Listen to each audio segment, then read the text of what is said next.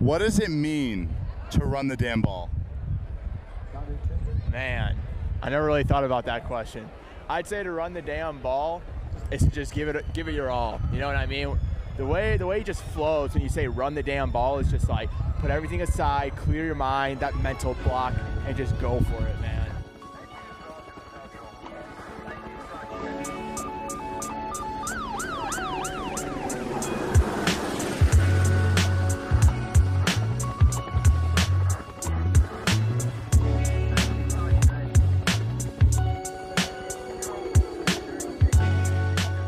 You are listening to Run the Damn Ball. This is your host, Daniel Magnuson. I'm here with Sam Alessandro, both seniors here at the University of Nebraska. One more semester. Yeah, red shirt year. Yeah, we got a red shirt year. So we're going to be talking about some Nebraska football transfer portal news, also just overall transfer portal news. Also, Nick Saban had a big rant over the weekend, and Jimbo Fisher was involved. We're going to talk about that.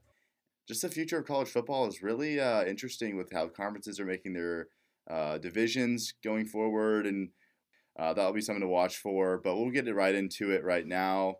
The Pac-12 recently has made a rule change to its conference championship qualifications. Did you see that? I did see that. So basically, if you win your division, it doesn't matter anymore. Like they're going to keep the division scheduling. They may actually change that in the future. But it's the top two teams now go to the conference championship, which I think is ideal.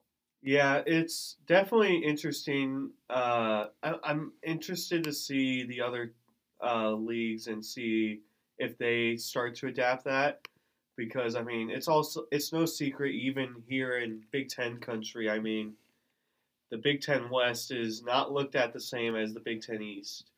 It's obviously very different. Just in terms of like conference powers, like most of them are in the Big Ten East, and so I'm interested to see if they maybe make a change too. But I mean, I think this is good for the Pac-12. Not the most strong conference ever. I know we were just talking about this a few minutes ago, but the Pac-12, they need to find a way to get back to relevancy. I think they have a chance now with Lincoln Riley at the helm at USC. If USC is good, the Pac-12 is usually pretty good. Also, like something that I thought about that just popped in my head, what happened to Stanford? Yeah, they have been completely irrelevant since Christian McCaffrey left. Yeah. They were really good when he was there. When they beat Iowa. Yeah, that was pretty great. But yeah, Stanford they've really fallen off. I mean, David Shaw, he had a couple good years there, but I mean, they haven't even made it to a bowl in like a while. But they're still producing a lot of NFL talent too, which is kind of bizarre to me. I mean, so does like Northwestern. Northwestern is like a little bit better version of Stanford recently. Yeah, recently I would say. Like a tough school to get into, but they play good football. But Stanford, like, they still like recruit pretty well. I think a big issue with Stanford, I guess, is like one, it is a academically challenging school, but also the offense they run. Oh, I was gonna say something differently. Is a little outdated, and like it can work at times, but I feel like you have to have like the right pieces. Yeah, the perfect pieces in place, and they just haven't had that the last few years. That's probably true. I was gonna say this, dude. Their fan support is like non-existent. Yeah, that is true. Besides, like the couple years they had with Andrew Luck and then Christian McCaffrey, where they were like a top 10 team. Yeah, they have been just like you look at their stadium, no one's there. I don't blame them. That's the thing too. Like I guess I should put that in perspective. They had some unbelievable players like Andrew Luck. Even Kevin Hogan was pretty good for them when he was at Stanford, the quarterback. They had Toby Gerhart, Christian McCaffrey. Richard Sherman played there. Shane Scove, who played in the NFL as well as a linebacker, played there. Solomon Thomas was a top 5 pick. Yeah, they've had some good players come through. I mean, yeah, so I mean they're in California. They can kind of get some of these guys, but we didn't even plan on talking about Stanford. But yeah, they are one of the teams. I mean, besides Washington in 2016, Oregon had their, they've been holding it down in the Pac-12 because USC dropped off after Pete Carroll. and then Yeah. Oregon held it down for like a decade or more, really for a lot of years. But I mean, Utah is respectable now. They almost beat Yeah. Ohio State last year. Yeah, Utah is probably the most consistent program, I would say, in the last 20 years because they've had, just one coach, Kyle Whittingham, who I think is really good.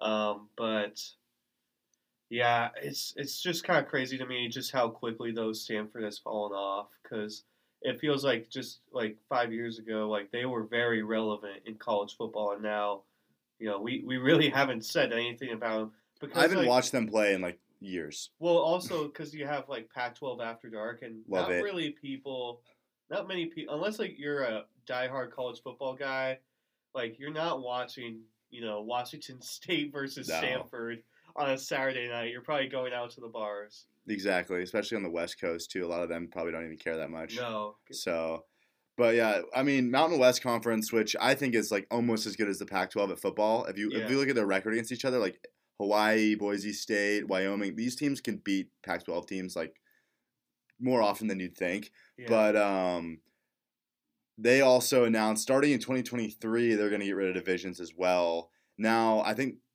if I were to guess, I think they're keeping division scheduling. It's just that like Nicole Auerbach, she reported that the Pac-12 was getting rid of divisions. It's like that's not true.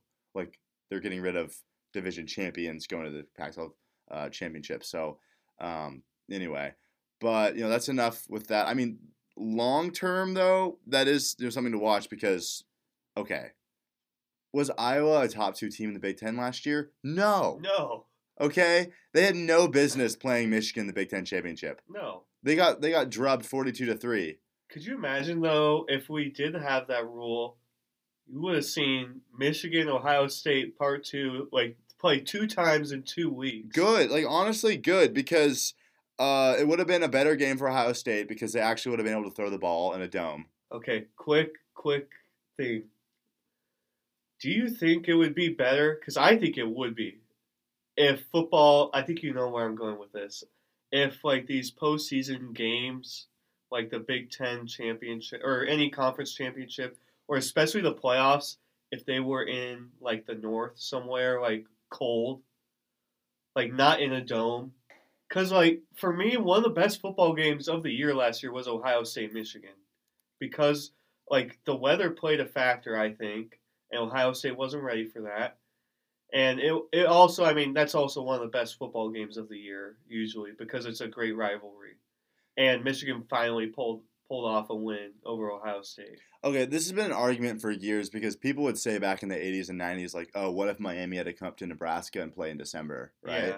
How different those games would have been. Like, Nebraska would have won, like, every one, right? Yeah. Just, like, style of play, too. Like, you have to run the ball in the cold. So, but I think 2 things are a factor. One, when you're a fan from, like, Wisconsin or Ohio, you want to go and watch your team play in a warm state in January. Yeah, that's true. Because you want to make the trip and you want to enjoy like Florida or whatever while you can, so you can escape 3 months of cloudy and cold in Ohio, right? So, and I mean Nebraska isn't as like cold as Ohio, but it's the same kind of thing here. And so, and then you want attendance at the game. Like, you think Alabama fans want to travel up to like I don't know where, like New York City or Chicago? Alabama doesn't play anywhere except for the South. That's Yeah, they don't, unless it's like a rare Big Ten game, like crossover, like a Penn State. They yeah, did. but that's at like Cowboy Stadium. That's not like No, I'm talking about like. Oh yeah, no, you're right. They only play neutral sites. Yeah. The last time they went north of like the Mason-Dixon line was like in 2011 when they played Penn State. That's crazy. Like, they don't leave the South. It's crazy. A lot of teams don't. Like, so yeah, we need more. That's why I say drop a conference game. I mean, this isn't gonna happen in the SEC because they're about to go 16 teams. But yeah. Big Ten, drop a conference game, pick up a non-con, just because I feel like it brings more like diversity of the sport. Yep. Like, teams will, I don't know, it's just better. I would rather Nebraska had more opportunities to play like a Pac-12 team or an ACC team or even a Big 12 team. Yeah. Instead of, I don't know, like Georgia Southern. Like, I don't care. I don't care about playing Georgia Southern this year. I don't care about the game. Yeah. Hey, obviously, I'm going to be at the game like Nebraska, but like I don't care about playing them ever. I never want to play them ever again. Hey, I don't care. At least Nebraska's not playing them in, the middle of November. Yeah, that would be pretty boring. like some teams do. Yeah, like literally Auburn and Alabama play an FCS school before they play each other every year. Alabama, I know for like 2 or 3 years straight, I'm pretty sure they would play like Tennessee, Chattanooga, the week before LSU, or they would have a bye, and like I don't know, I just think that is the dumbest thing ever. But when you have the power, and we're going to talk about Yeah. this in a few minutes, but when you have the power, I mean, you're gonna use that to your advantage, and so. But yeah, that's just a question that I had because, I don't know. I always like watching those games in the snow and whatnot. And I feel like that environment though that was just very special. I think that Oh, it was game. great. That was one of the better games. I don't know what I was doing that day, but I didn't end up watching a whole lot of that game. I didn't watch the whole game because I was actually working a broadcast. I think I was doing stuff with my family or something. I don't remember what it was.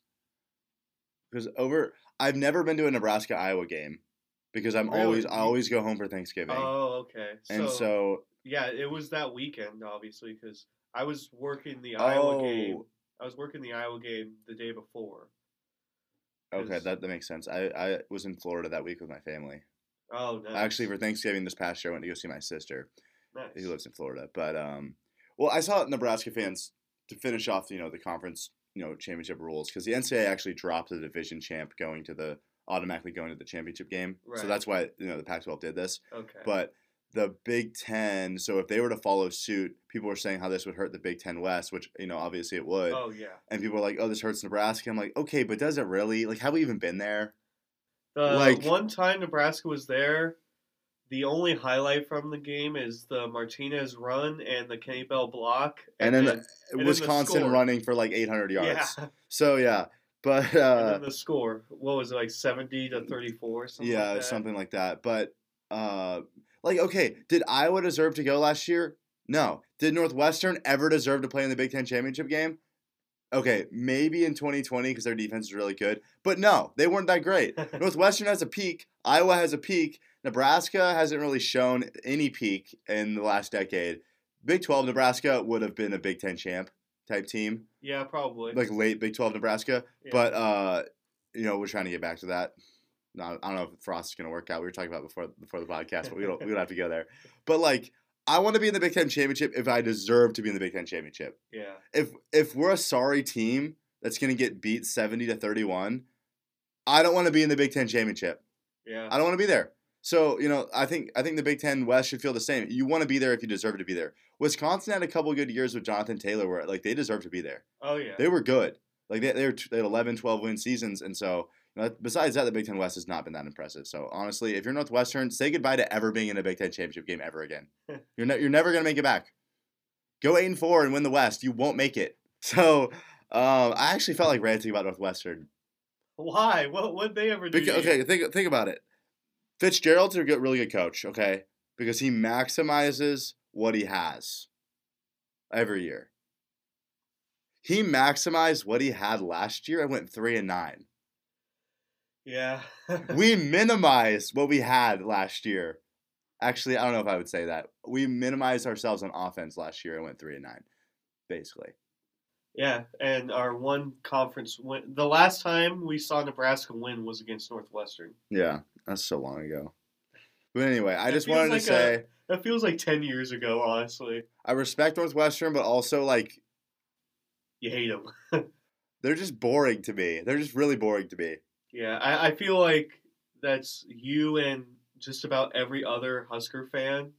Like, you can't help but respect Pat Fitzgerald for like what he's done with that program, but at the same time, it's like, oh my God, we're playing Northwestern this week.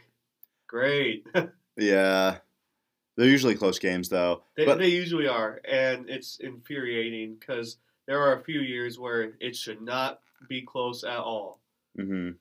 And I mean, one of the worst games I remember was it 2011, their first year in the Big Ten when they lost to Northwestern. That was the when they classic. Had, that King was Coulter at quarterback.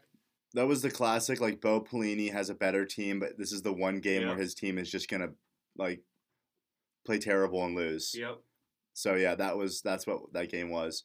But I mentioned we mentioned this before we started talking today on the podcast, but yesterday I came after Husk guys.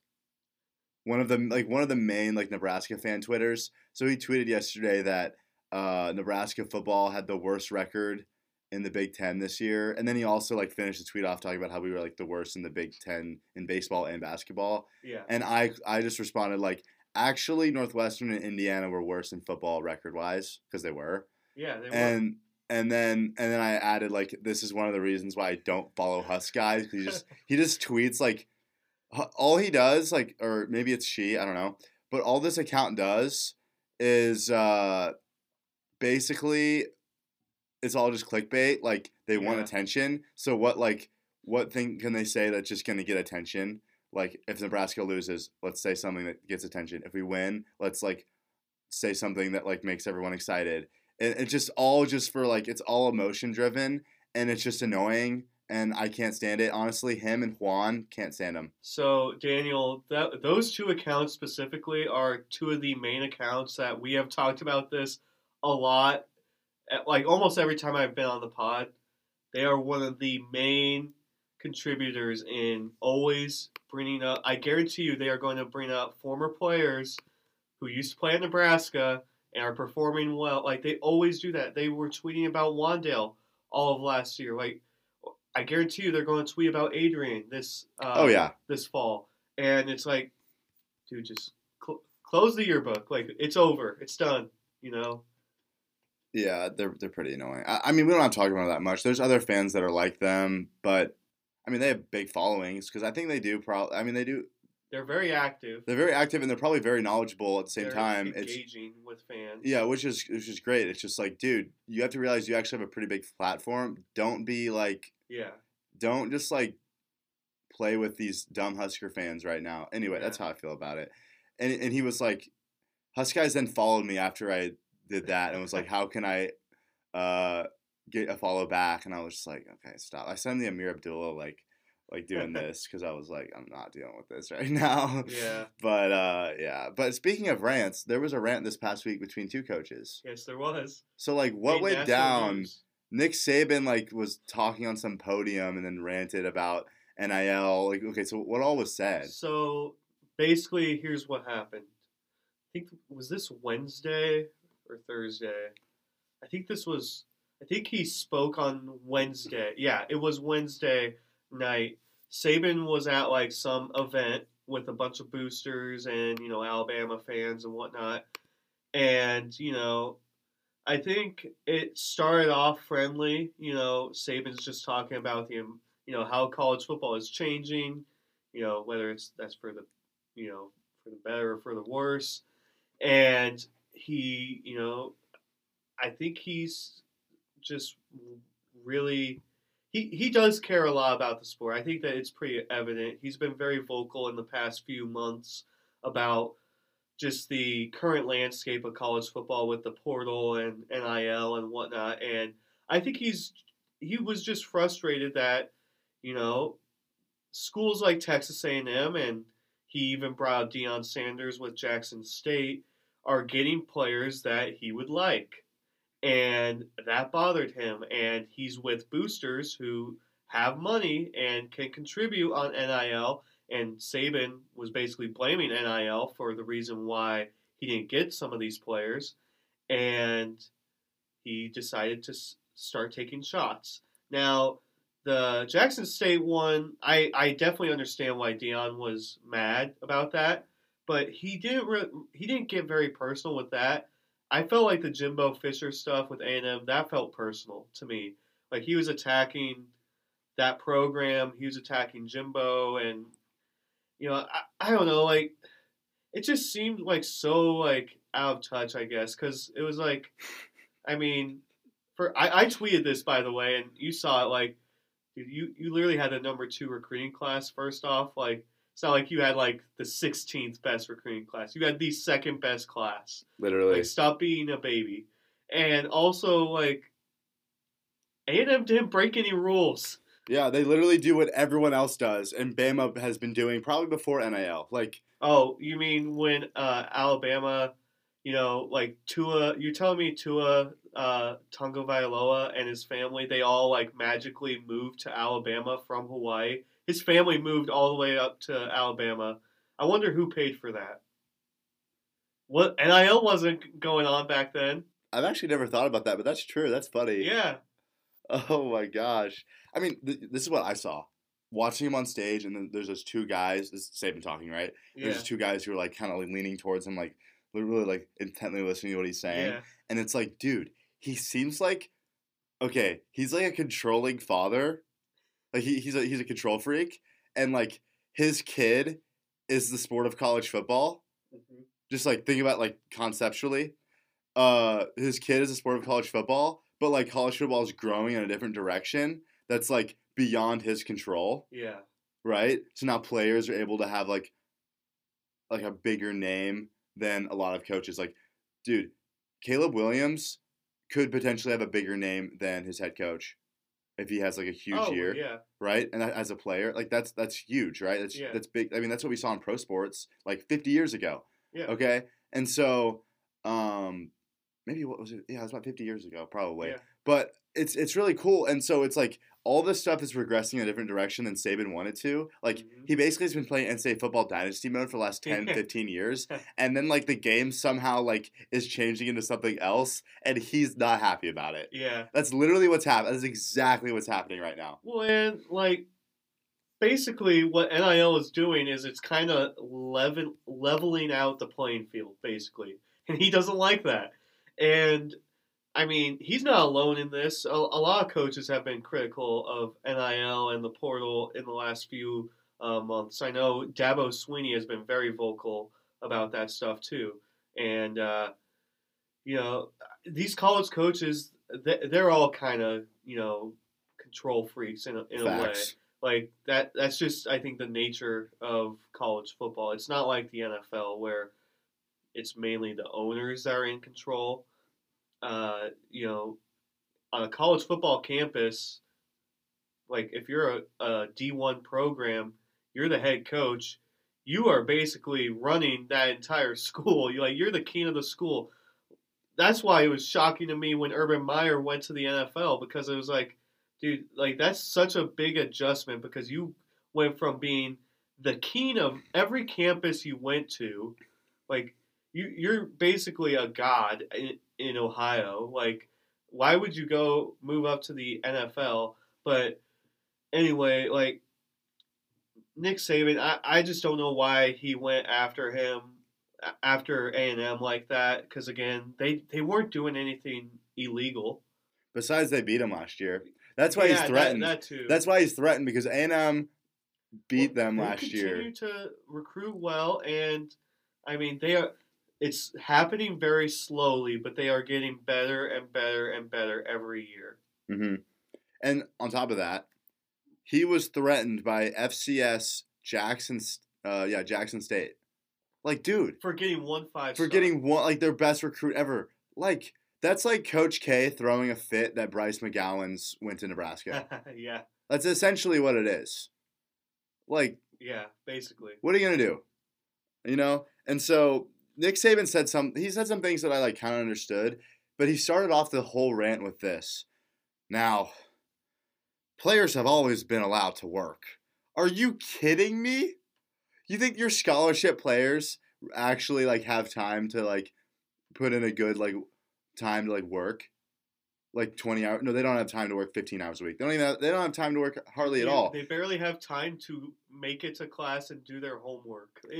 The life of a student athlete is just different. Dude, if you're a scholarship student athlete for like most sports, you are like think about football, the most time consuming sport. Winter conditioning, spring football, Yeah. Summer conditioning. You get like little breaks in between, but like you're always doing something. Yeah. And then it's like, oh, your summer is like 2 months in, August rolls around, fall camp, all the way you play football all the way to January if you're good. Yeah. Right? It's like and then there's no breaks. There's almost no breaks for these guys. And for him to start it off with players have always been able to work, that is just like stupid. Like Nick Saban, you know that this is like bullshit. If they were, if they, I guarantee you, like if they could work, they probably would. Like, I don't know why he said that. Like, it's just disappointing because I do think very highly of Saban. I think he's probably the best coach of all time in college football, and I just think he's better than that. He's smarter than that. But he's also.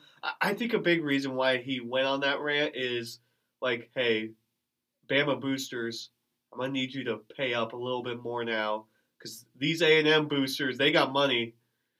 I can't be losing recruits to them every single year. I kind of agree with you.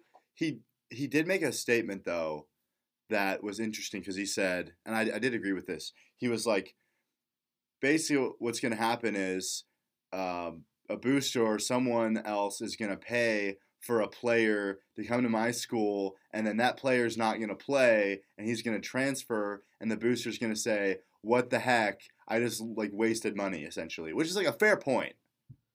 Yeah, but I mean, I think usually I don't know how NIL entirely works, but I think usually if you make those deals, like there's like a certain contract Yeah. that like you have to like meet. I think I don't know. I don't know how it works, but I would assume like there's no way. I don't think at least like there's unless like you're like a Bryce Young or a Caleb Williams, there's no way that these players are getting like guaranteed NIL deals if that makes Mm-hmm. sense. Like like 2 or 3 year deals or something like that. Like I feel like those boosters are able to back out usually pretty easily. But also like the fact that Nick Saban was complaining about that. Nick Saban was one of the first coaches to flex on everyone when NIL came out. He was like, "Oh, NIL's been around for like a month, and my quarterback Bryce Young hasn't even stepped on the field, and he's made $1 million." Like, Oh, Nikki. I don't think that's true. Like, he probably has now that he's won a Heisman and been to a national title. But I mean, You can't say that he's already made $1 million when it's just like deals that like are periodic like payments, right? it's kind of a bold strategy for Saban to go after like this because like what will recruits think of that? You know? Mm-hmm. But also hard to argue what does he have now? 7 titles? I don't even know. Another thing he flexed like in the interview last week, he said NFL players from Alabama since 2010 have made $1.7 billion. And I was like, Nick, chill. Okay? Like we get you like produce like great NFL talent. Like that's not like a part of the like discussion here though. Like you didn't have to say that at all. Yeah. But so this is the statement he made that like set off Jimbo Fisher. So he said A&M bought every player on their team. Like that was like the big thing he said that like was the shot at A&M. Yeah. And so like what did like how did Fisher respond to that? How did Fisher respond? What was the word he kept on saying? He said despicable. Despicable. He's like, that's despicable. But yeah. First off, I don't think A&M bought every single player. He probably like they probably did pay a lot of the players. Like I don't think there's no denying that. Especially in that recruiting class, they had 8 5-stars, which is insane. But like let's not sit here and act like Alabama didn't pay most of their recruits too. Like there's no way they did not. And so I don't blame Fisher for reacting as strongly as he did. I thought that again it's a low blow. Like why do you have to like make these personal attacks on Fisher and the A&M program when all they did was follow the rules? And like even if they did buy every player, so they did it outside of the university, yeah. So it's off of their name, image, and likeness. They can do that.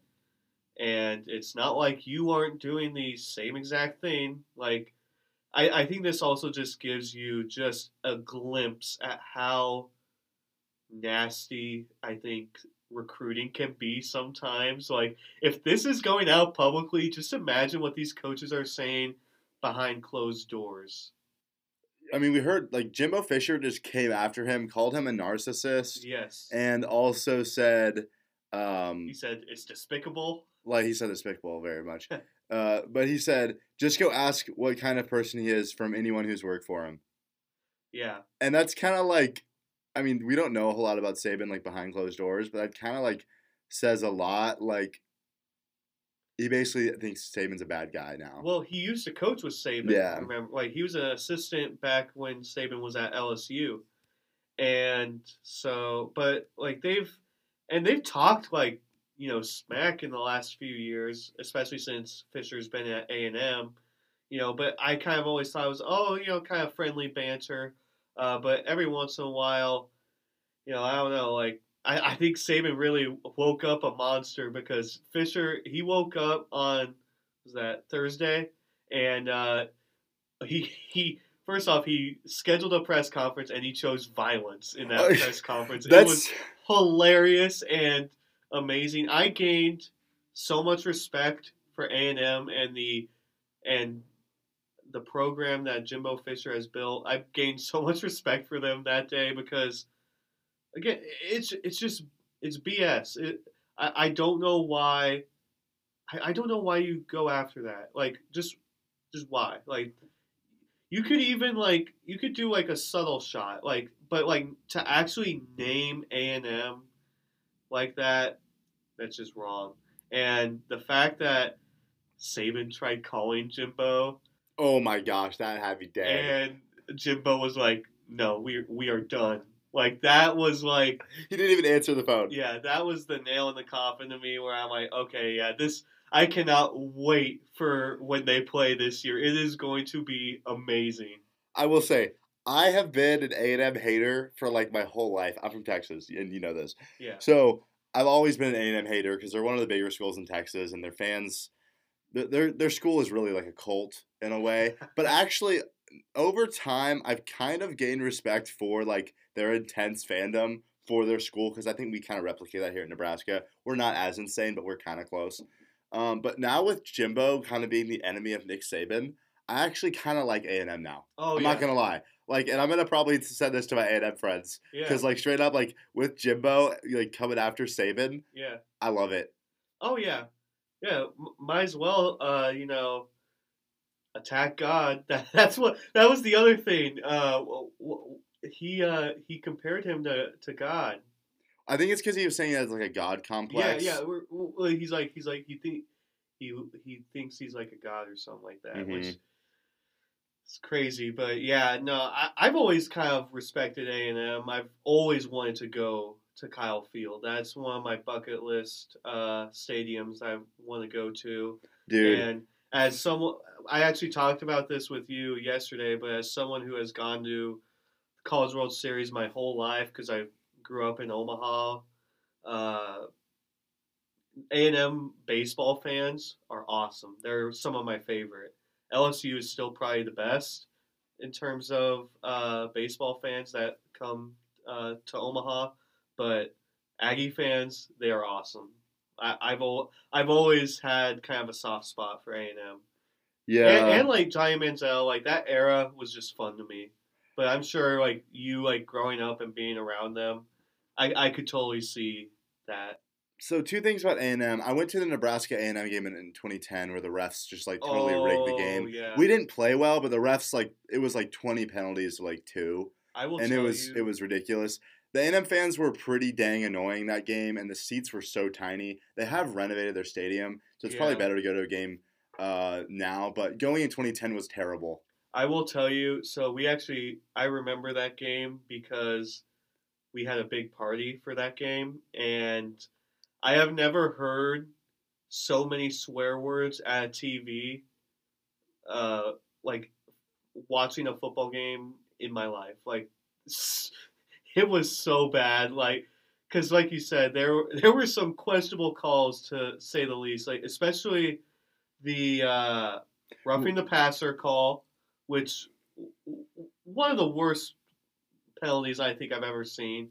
There was a play where the defensive lineman a cheap shot on Cotton. Yeah, right? The defensive lineman literally was digging his hand into Cotton's like balls, like and then Cotton like kicked him. Yeah. And then they threw a flag on us. And it was like, okay, this is literally you guys just trying to cheap shot Nebraska before they leave the Big 12. Little did they know A&M would do the same thing the next year. Literally the very next year. Yeah, and so it's like, dude, the Big 12 has been a mess, man. But also, like, that was the game where Martinez got benched and got screamed at by Bo. Which he deserved because he called his dad at halftime. Yeah.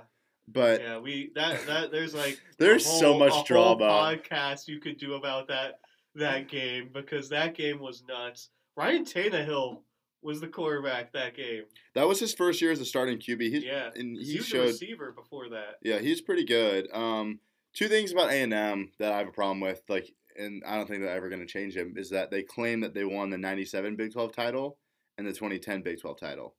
They literally have those in their stadium. I didn't know that. '97, we beat them 54-10. I had no idea that. And in 2010, they didn't even play in the Big 12 championship, and they have those years on their stadium. That's weird. Isn't that whack? On top of that, they don't want to play Texas now that Texas is joining the SEC, which they backdoor did that and didn't tell A&M, which is hilarious.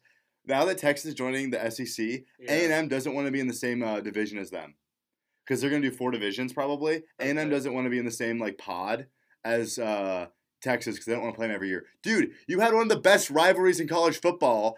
Go prove you're the best team in Texas by beating the worst team in Texas. Yeah. No, they're not the worst team. But, like, still, come on. Like, Kansas can beat them. Why are you scared?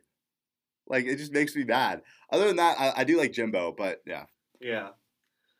Yeah, it's the off season, but it was not a dull week for college football news. No. That's for sure. Like, social media was great the last few days. If you follow a lot of college football Twitter, which I know we both do, like the memes that came out of it and just Jimbo's reaction. Jimbo is a very, opinionated coach and I think a very emotional guy sometimes. And so I knew when I saw Saban said that, I'm like, oh, I cannot wait to see what Jimbo says because, it's going to be good. And let me tell you, he did not disappoint. Okay, I just looked up where Jimbo's from. I think this is really interesting. Jimbo is from West Virginia. Really? I did not know Which is the same state that Nick Saban's from. Okay. I did not know that. So they probably were good friends for a while, and now that they're like rivals, they are not friends. They are not friends anymore. They're probably going through they probably have some like interesting friendship. They go through like couples therapy. SEC West edition. Yeah. But I mean, before we move on, I think it's hilarious that you mentioned this. He literally scheduled a press conference in the late May. Like, no college football coaches are doing anything with the media right now. No. Like, this is off season. No, he literally was like, not care. He was like, I'm doing a press conference and I'm coming after Nick Saban right now. Yeah, and the A&M is like, A&M's like, right this way. Yeah. Well, yeah, like with the contract Jimbo has, yeah, that dude he runs the university down there basically. Frost would never do that. You know what is going to be even funnier? Because you know it's going to happen because he knows both of those coaches, and he's already kind of done it. Lane Kiffin is just going to poke the bear between those two. Like, he's probably going to be that guy he's just the instigator, that's just trying to get both of them to, talk crap about the other. And it's going to be funny. I cannot wait. When is that game? October 8th, I think I saw. Let me look real quick. As Sam's looking for the answer to this question, we have a quick ad for Reactor Coffee. They fuel the Run the Damn Ball podcast. Megan Castor and everyone at Reactor do a great job creating a homey environment to study and get work done. Go check Reactor Coffee out on social media and go get some coffee and waffles at 2124 Y Street in Lincoln, Nebraska. Yeah. Did you find it? So it is October 8th. Sweet. I cannot wait for that. I'm going to look real quick how much the tickets are. High. Because I guarantee you, yeah, it's probably gone way up. All right. Oh, so they're playing at Alabama. That's right, because they won at Kyle Field last year, which that was another great game. That was a top 10 game last year. Because they won on that game-winning field goal, and that's where they had that really cool viral moment of the kicker think he was like a walk on or something like that. He hit the game winning field goal to beat Bama, and they had cameras on like his family and his girlfriend. And I don't know. I just thought that was really cool. To see You just that. you just started another rant. You Another just started rant? another rant. That video is so annoying. That is the most.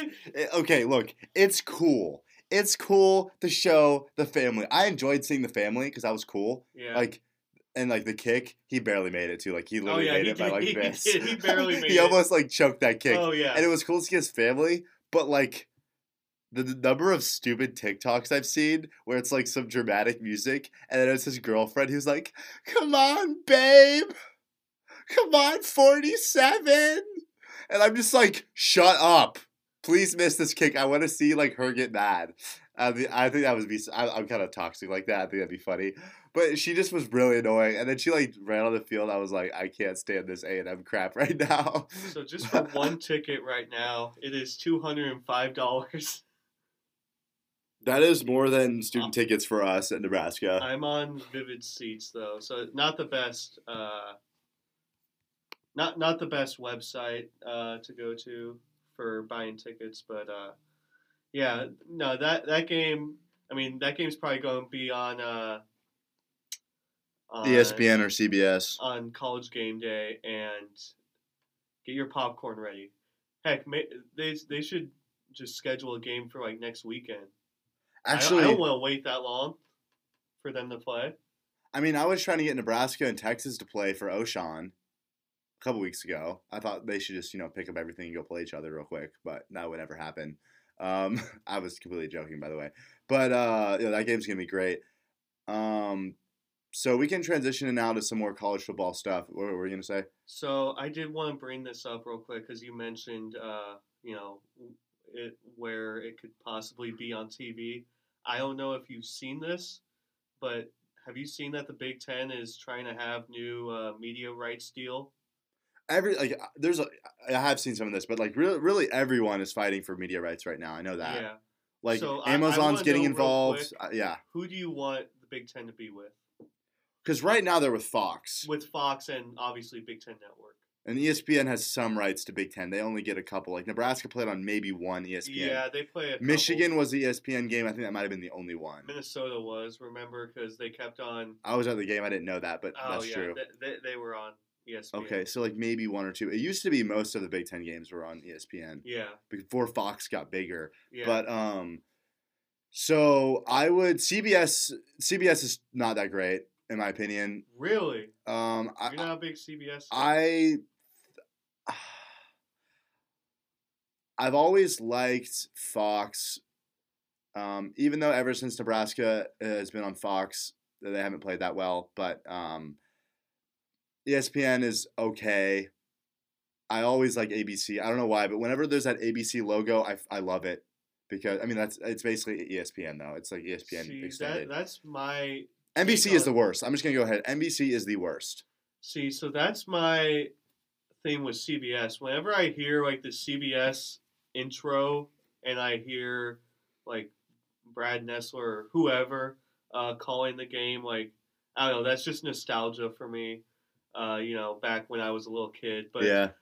I also like I don't know. It's going to be interesting to see. I've seen like rumors that it's going to be a combination of not just Big Ten Network, but like multiple networks. Like they'll do a little bit of ESPN, maybe CBS, and even NBC too. Really? Yeah. Dang. I would not be surprised if NBC is the network that gets Big Ten. Well, NBC Because all they have is Notre Dame right now. But NBC I don't know if you knew this, but NBC Sports doesn't exist anymore. Really? They're like folding this year.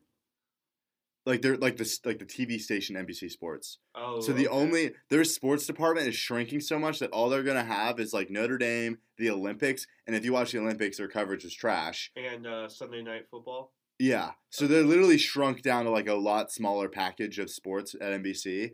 So I don't know if they're really going to get that involved in the college football landscape of media rights.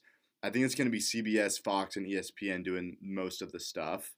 Yeah. And I know that like different streaming services are getting involved, like Amazon and stuff, which is going to be interesting. But Oh. I just know that I don't want to be on NBC ever. So, according to this article that I'm reading right now, Kevin Warren stressed the presence of 7 suitors in the negotiations, and it's looking like we'll know around Memorial Day. So here, very, very soon, we're going to know. Here are the networks: CBS, NBC, TNT, Apple, and Amazon, in addition to Fox and ESPN. Talking with them. TNT would be. I'm gonna continue with what you're saying. I just want to say something real Interesting. quick. So like, if you're listening, any of those stations, if you're listening, you have 2 play-by-play announcers right here, play-by-play and color. We're very talented. It'd be huge. I sound like Donald Trump now. Yeah. It'd be huge if landed us for TNT, one of these Hey, up and coming networks. We graduate in December. a few months. We could travel a little bit, get a couple games in. Yeah.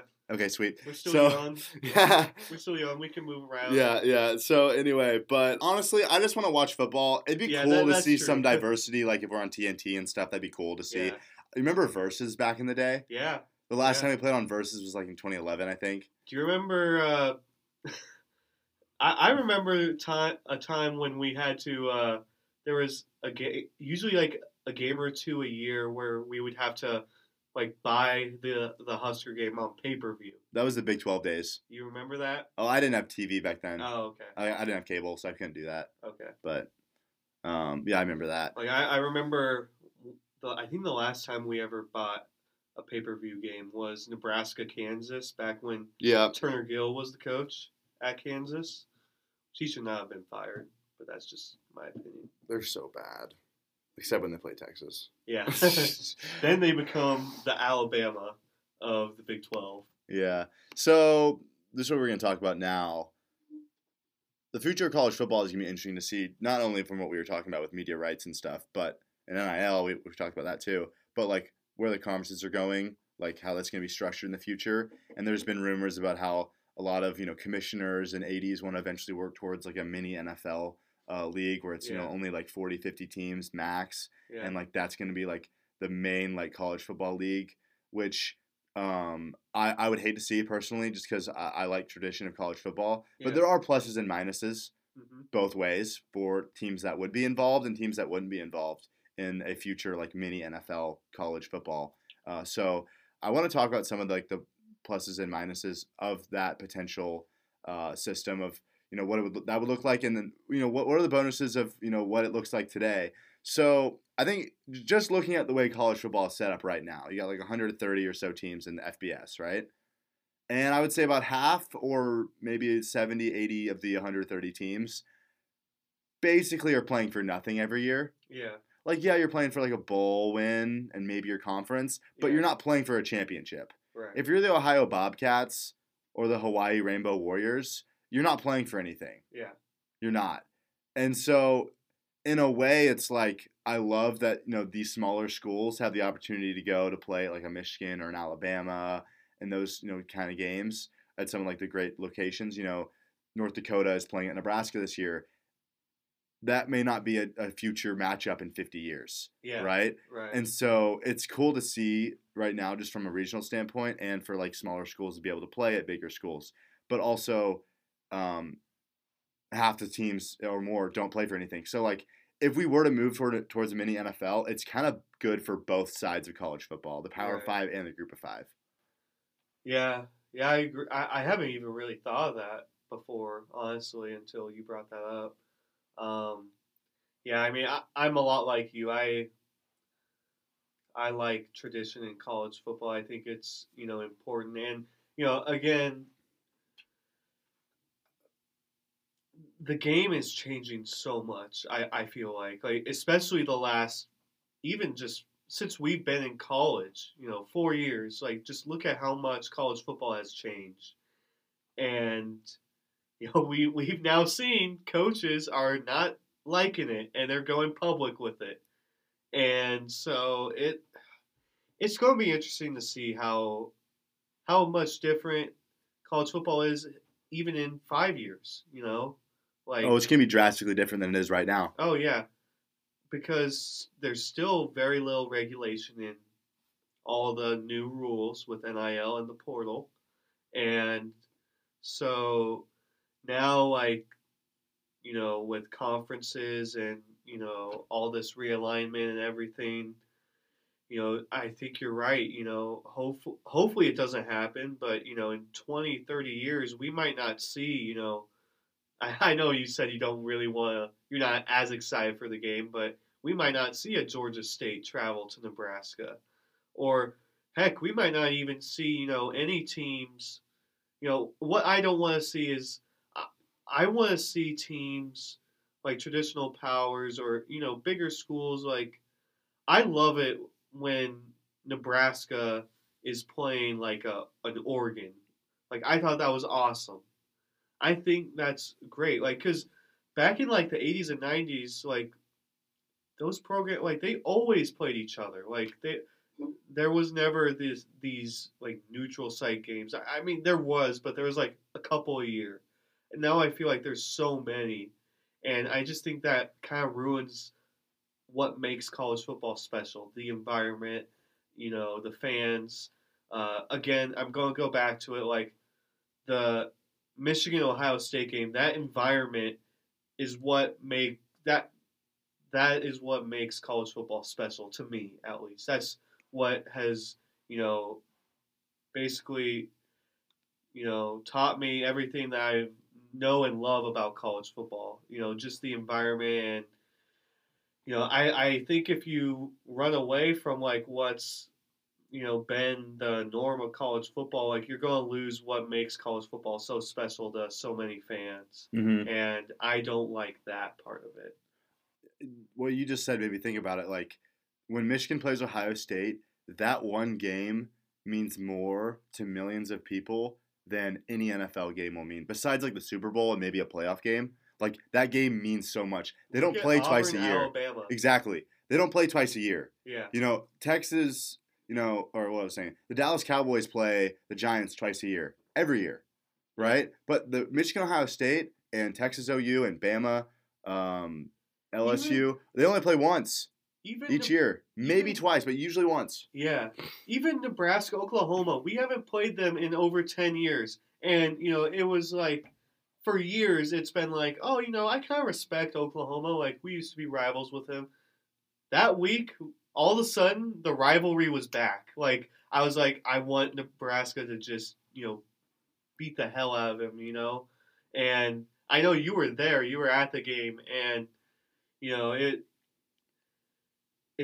brings you back. And it's like, man, like, what happened? Like, we need to play this game more because it was amazing. And, like, you could kind of feel like the game just had a different level of importance, a different level of like magnitude, I guess, than like a regular Husker Saturday game would have. Dude, I went up to this is a cool story. I was talking to an old Oklahoma fan after the game when I walked out the stadium, and he played in the 1971 game against Nebraska. Really? And I was talking to him about it. That is awesome. Like, he didn't really play, but who cares? He was there. I forgot about this. I was like, this guy literally, and there were old Nebraska guys who showed up in their old jerseys. That is cool. Who went to the game. That is cool. And I was like, you could see them because they had like the double stripes. Yeah. And I was like, this is awesome, right? I also thought it was dope that Nebraska wore the gray face mask. It looks so good. It looks so good. It looks so clean. I don't know why they changed it back. We need to do that every year, like at least once. Yeah. It looks really clean. I thought so too. I literally had that thought today. With the white uniforms, I thought it looked very slick. I think it looked good on either. Yeah, it would. It would. I think I was told that they're going to do that again this year. Maybe not against Oklahoma, but they're going to bring back the gray face mask again this year. I was told. They were a hit, I thought. Yeah. I haven't heard anyone, say anything differently about it. You want to actually know something? What's that? I may not be able to say this because I was told this by the equipment manager, but so when Frost came to Nebraska, they had already like planned out the uniforms for the next couple years. Yeah. So they had already ordered the striped pants from Adidas because we dropped the stripes when Frost came, right? Yeah. But Frost didn't tell the equipment managers that he wanted the stripes taken off until after they'd already ordered the striped pants. So they had like Oh. a ton of striped pants coming from Adidas, and Frost was like, "Yo, actually, we're dropping the stripes. I don't want them. We're gonna go back." Because there's like this weird tradition where Nebraska like takes the stripes off every like every like 2 decades or something. I don't That's know. dumb. Because they did it like in the late '90s and early 2000s. They didn't have stripes, and then they brought them back. I'm a fan of the stripes. but I that's just me. I like both, but I like the stripes better, to be I honest. think it looks a little bit better. It looks like that's what Oklahoma and Bama do, and they look good when they have the Yeah. stripes, and so that's what I want. But so basically, we had to like contact Adidas, be like, "Hey, actually, we need like the flat pants, like no stripes." Right. And so they literally that's why they brought out the striped pants against OU because they had just been sitting in the like football equipment room for like years.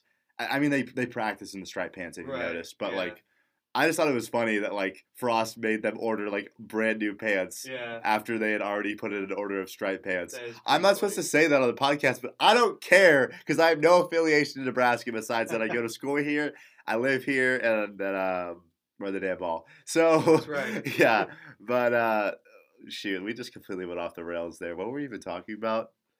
We're talking about the landscape of college football. Yeah, that's right. So I There think needs to be a governing body. Like there needs to be like a president of college football. it needs to be separate from the NCAA at some point because NCAA has Exactly. lost its control completely. Exactly. But what I think, Joel Klatt for commissioner of college football. yes, but okay, what I think is the only reason we're in the Big Ten is because we follow the money. We're making twice as much as KU is this year. Oh yeah. Right? And so follow the money, right? So Yeah. where's the money headed? I think we're eventually going to reach a point where it is like a smaller FBS league of like the main teams. It's going to be the teams that make money are going to be in one league, and the teams that don't make very much money are going to be in the other league. Yeah. That's what it's eventually going to be, I think. And all I got to say is I hope Nebraska still can play against teams that may not be able to make a whole lot of money, like a Wyoming or a South Dakota State. It'd be nice to keep those regional games because those are fun. You want people from the surrounding areas to be able to come and watch Nebraska play. Like that's a fun game for them, Yeah. right? And it's better for the sport. So that's what I think about it. It's inevitable, but I want to keep the same like traditions we've had. So Yeah. I agree. okay, I think we're on the Yeah. same page. So I think it's inevitable though. We're at some Yeah. point, and I even was talking to a Northwestern fan on Twitter about this. I was like, dude, you're like you might get left behind. And he was like, yeah, I know the day might come where like we aren't playing against like the top Big Ten teams anymore. I'm like, dang, that could happen. But I don't know, like then you think about like conference power, like the Big Ten doesn't want to like ever have its like core like split up. So it may actually not happen the way we see it, but Yeah, I don't know. Like, I feel like, but one thing I will say, like, back in like the '80s and like '70s, '80s, '90s, like, you want to know why Nebraska was one of the premier programs? They were one of the few programs that basically put like a lot of their budget into football. You know, all schools basically put their budget into like one specific program, like Duke in North Carolina, basketball, Nebraska, football, Alabama, football. Like nowadays, you know, I think there was a shift, especially after, you know, television, you know, started becoming bigger in sports and whatnot, and the sport just got bigger and more well known. Now you're seeing the playing field in terms of like facilities, amount of money that the programs have. There's still like Nebraska's still a very, you know, they're doing fine financially.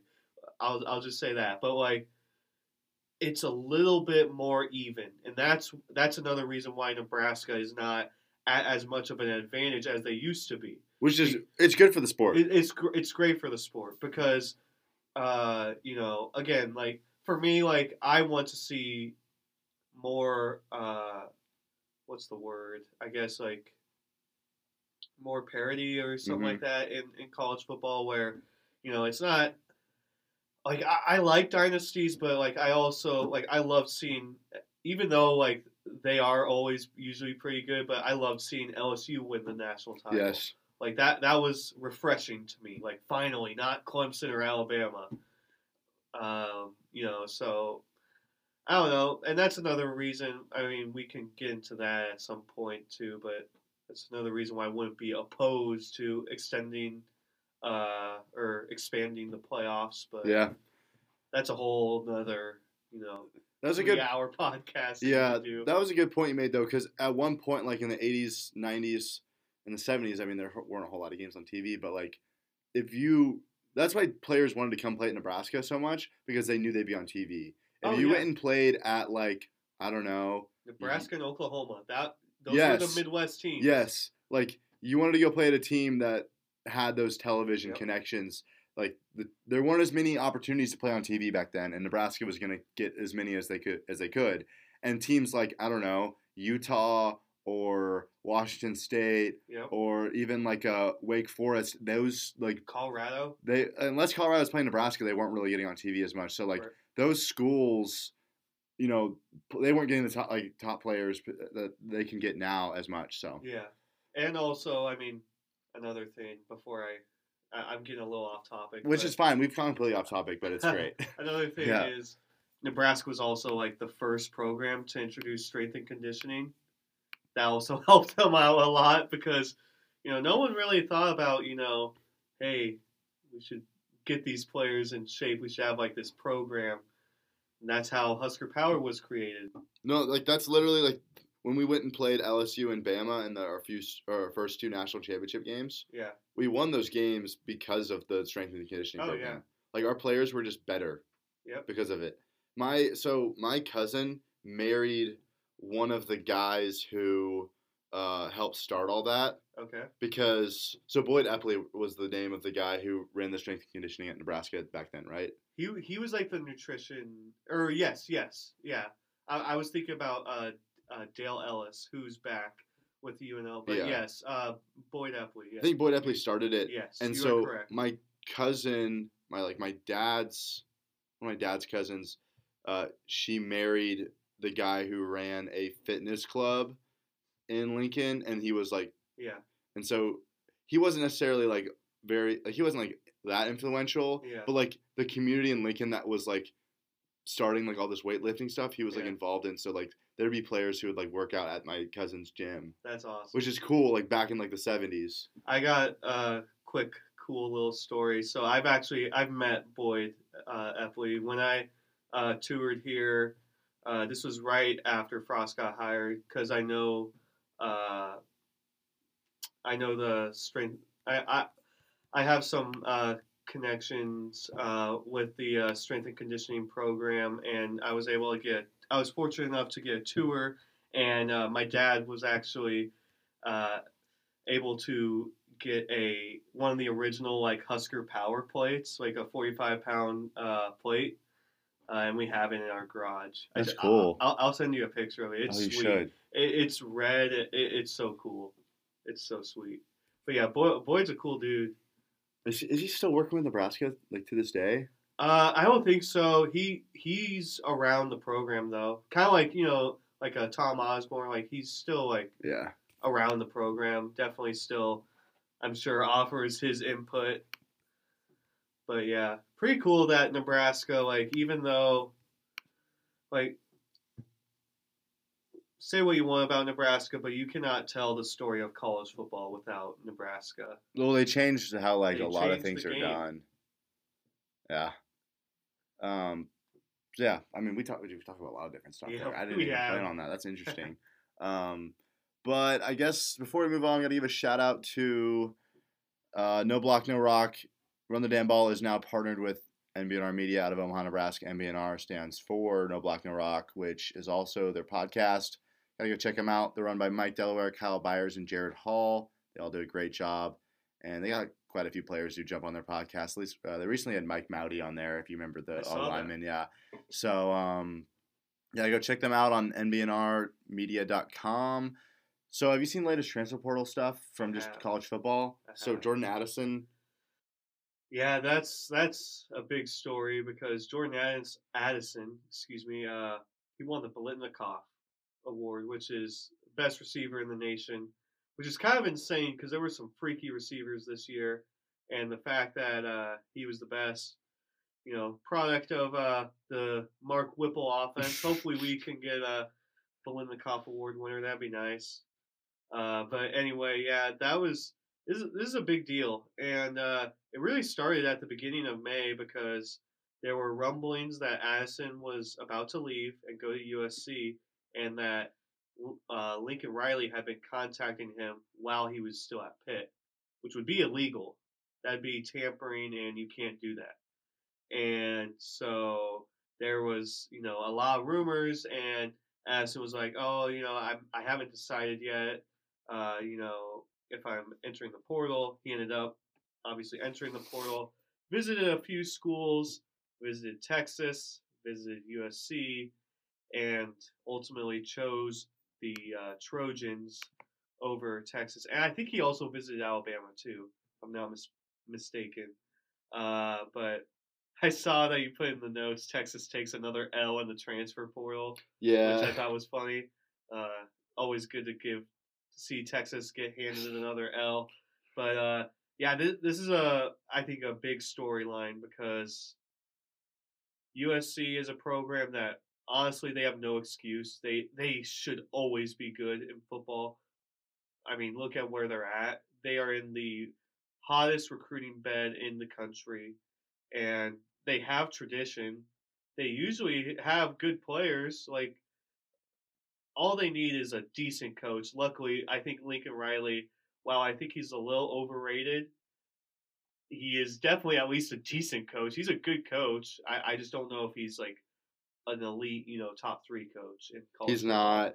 I mean, he has looked very unlikable over the last year. Oh yeah, no, I do not like anything about. But then again, like especially nowadays, I feel like it's so hard to leave your job, and be looked at as like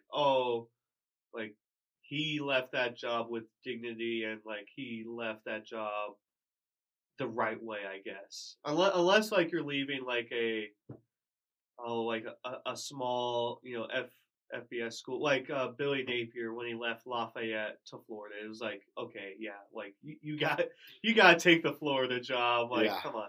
But like Brian Kelly leaving Notre Dame for LSU was not a good look. I thought, the fan base was hurt there. I do think I felt bad for the fans, but also I think Oklahoma fans need to let go. Of Lincoln Riley. I think they have, but I still see some stuff every once in a while from them. But yeah, it wasn't a great look from Lincoln Riley because if you remember, it was right after Bedlam. Like the week after, like the Monday after. It was a day after he denied having interest in the LSU job. And then he went out and took the USC job. That was such a crazy week. It was insane because it seemed like for weeks like it was kind of like a done deal that he was going to go to LSU, and that like everyone was like, is that really a better job than Oklahoma? I think Oklahoma's a top 5 job, in my opinion. Mm-hmm. But it's going to be interesting because I think USC is. They're going to be competitive because the Pac-12, luckily for them, is not very good, not very strong. They have Utah, and I think Oregon will still be decent even with a new coach. They're going to be competitive at least. So I think USC is going to be competitive, especially offensively. Like, they'll be good on offense. Defense is still a question mark for them, but obviously, I mean, he won the Biletnikoff Award. Like, he's going to be a draft pick most likely. And Lincoln Riley, he can coach offense. He can coach receivers. Yeah, he can. So, good for him, I guess. Made a lot of money on NIL, apparently. Wonder if Nick Saban's going to go off on him for that. That'd be funny. That'd be a coach where I could be like, okay, I'm glad Saban. I would have rather had Saban go after Lincoln Riley than Jimbo. Exactly. That would have been funny. Yeah. But yeah, you pretty much summarized it pretty good there. That's a big transfer move we've seen just in college football lately.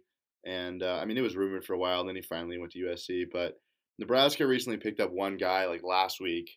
So safety who played 1 year at Bama. I mean, he redshirted at Bama.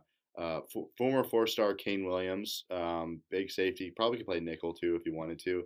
So he's coming to Nebraska now. Defense just like got even better than it was for us. Yeah. So I'm happy about that. And then there's some other guys on the radar for Nebraska, like 3 guys I can name right now. But I kind of feel like I don't know. We could mention them, but like they may never come here, so I don't want to Right. like get into it. Yeah, it's Yeah. just a whole lot of speculation. For sure. I mean, we can mention them. Like one is Alabama senior defensive tackle Stephon Wynn. I think he's worth mentioning because he'd be huge for our D line if we got him. And he visited last week. Yeah, he visited last week. So that's the only one that like is like really been out there on Twitter. Other than that, I don't know. But Yeah. yeah, Yeah, it's exciting. I think there's never a dull moment now in college football. There's not really an off season now. I feel like yeah, it's just like where there's like you don't get a break. yeah, that's what I mean. There's no breaks. There is an off season, obviously, but there's always like new news out there, especially with the portal. And so yeah, another DB that could make a difference for Nebraska. I don't know if he's eligible to play this year. I thought I saw that because I'm pretty sure there's like a day, and I think it had already just passed. Like unless you graduate, you cannot play. Wait, okay. I don't know. You're actually right on that. So what the rule is? So I'll give you an example. I've heard a rumor. Now it's a rumor, so don't. But it's an example. Like Marquise Stepp is supposedly trying to graduate, the running back. He's supposedly trying to graduate by the end of the summer so that he can grad transfer somewhere else and play immediately, right? Yeah. And so that's something that I've heard. Now there's other players who could be doing the same thing. A lot of players do that. Like they'll stay enrolled into universities too, so then they can still be on scholarship. Yeah, so he's trying to graduate this summer so that he can transfer. I've heard that because he's not going to play this year, dude. With the running backs we have, and he's always injured. Like he has potential, but I don't think he's really going to play this year. Yeah. But on top of that, I think so. Kane Williams, as long as he got his name in the portal by May 1st, yeah, then he can play. Okay. So I think he did. So he may just need a red shirt, and well, he already redshirted at Bama. Who knows, honestly, but we'll see. Well, with the COVID year that you can use now, it kind of messes up everything in terms of like eligibility and whatnot.